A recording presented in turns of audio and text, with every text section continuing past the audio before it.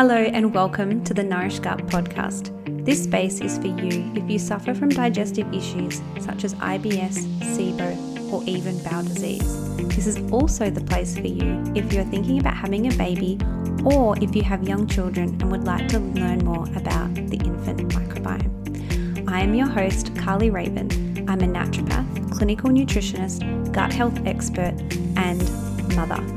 My mission is to resolve complex gut health issues and reduce the prevalence of gut disorders by educating parents just about how vital gut health is in infants. So, if you're ready to get your shit together, please grab a cup of tea, sit back and enjoy, and let's improve our guts together.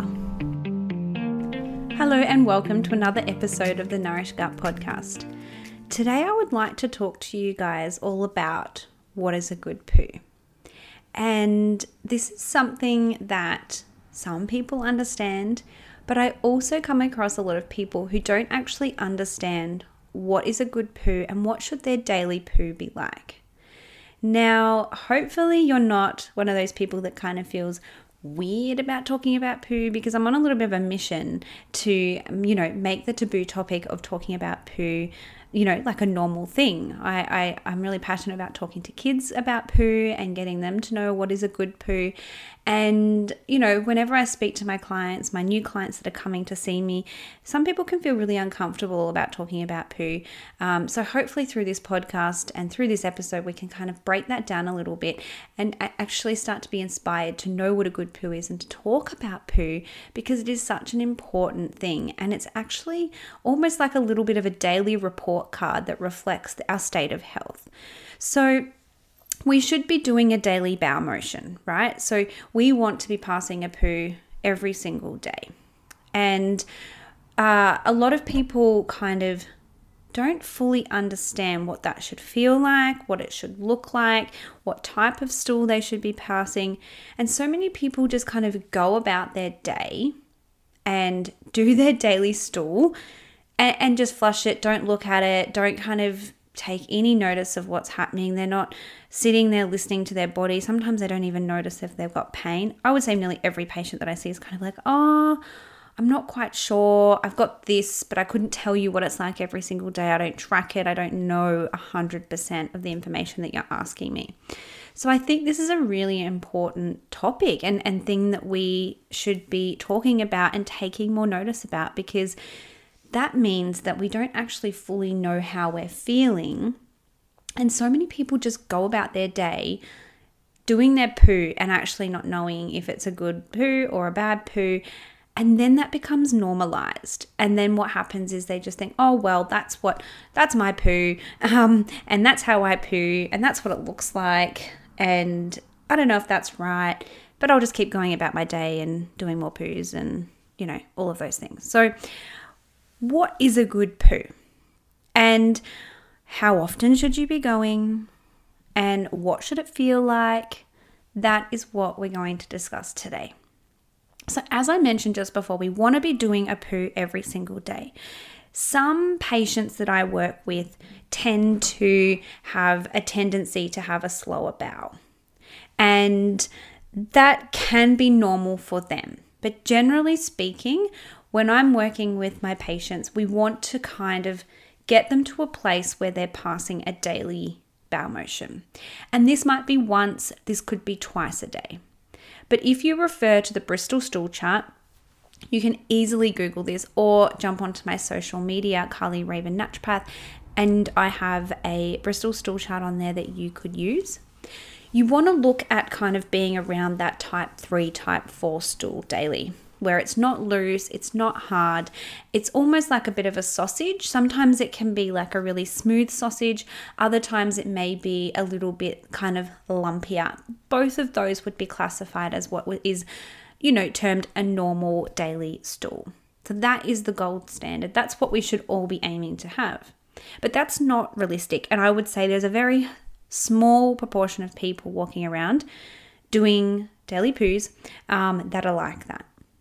So what can happen is patients are passing, more constipated type stools, which would mean they're quite pebbly or they're like in pieces rather than being a long stool.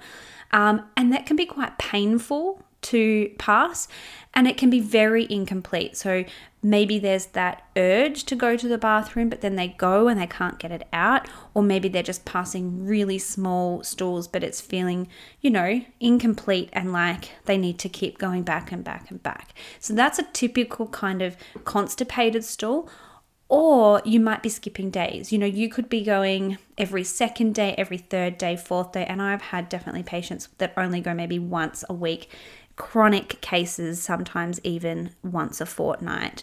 And that is absolutely not okay. And you definitely need to seek out some naturopathic gut health care if you're listening today and that is you. On the other end of the spectrum, you've got stools that start to become loose. So we have diarrhea and looser stools, and they, again, vary like constipation. You can kind of have that more kind of soft stool and sticky stool, and then it can kind of be a little bit porridge-like or really watery and really runny and explosive. And all of those aren't quite normal. They're all indications that maybe you're not digesting fat properly. Potentially there's a lot of inflammation or infections going on, or too much fiber, not enough fiber. Stress and anxiety can be causing things like that. So I think it's important to take note and to start journaling. I think if you're new to this and you're listening right now and you're like, oh my goodness, I have no idea about what a good poo was, and I don't think my poo sounds like it's a type 3 or 4, just start tracking. Everyone I work with, I get them to track their stools. So just write down, how many stools a day you're passing, what type it is, and start to take notice of how you feel. What leads you to passing that stool? Are you getting pain? Is there sensations? Is that urge there? How do you feel when you sit down, when you're passing that stool? Is there more cramping? Is it urgent? Is it really hard to pass? Write all of these things down and track them over the space of a week or two, and you will start to see these really clear and consistent patterns that are happening. And that's really what you can then take to your health professional and say, hey, this is what's happening and I don't think this is normal. Could you please help me? So that information is really, really important. And then it's also really great to continue doing that once you start making changes, to actually monitor and make sure that the changes that you are making are actually specifically helping your stool as well. So they're key things to start doing as well. So it's not just about the shape of the stool when it comes to what is a good poo. We also want to make sure that when you look at the stool, that it's a nice brown color, that it's not really pale and light, or that there's no blood in there, that there's no really big chunks of undigested food. So corn or sesame seeds are common ones that you might see. They are quite resistant to digestion and end up in the stool, and that's normal.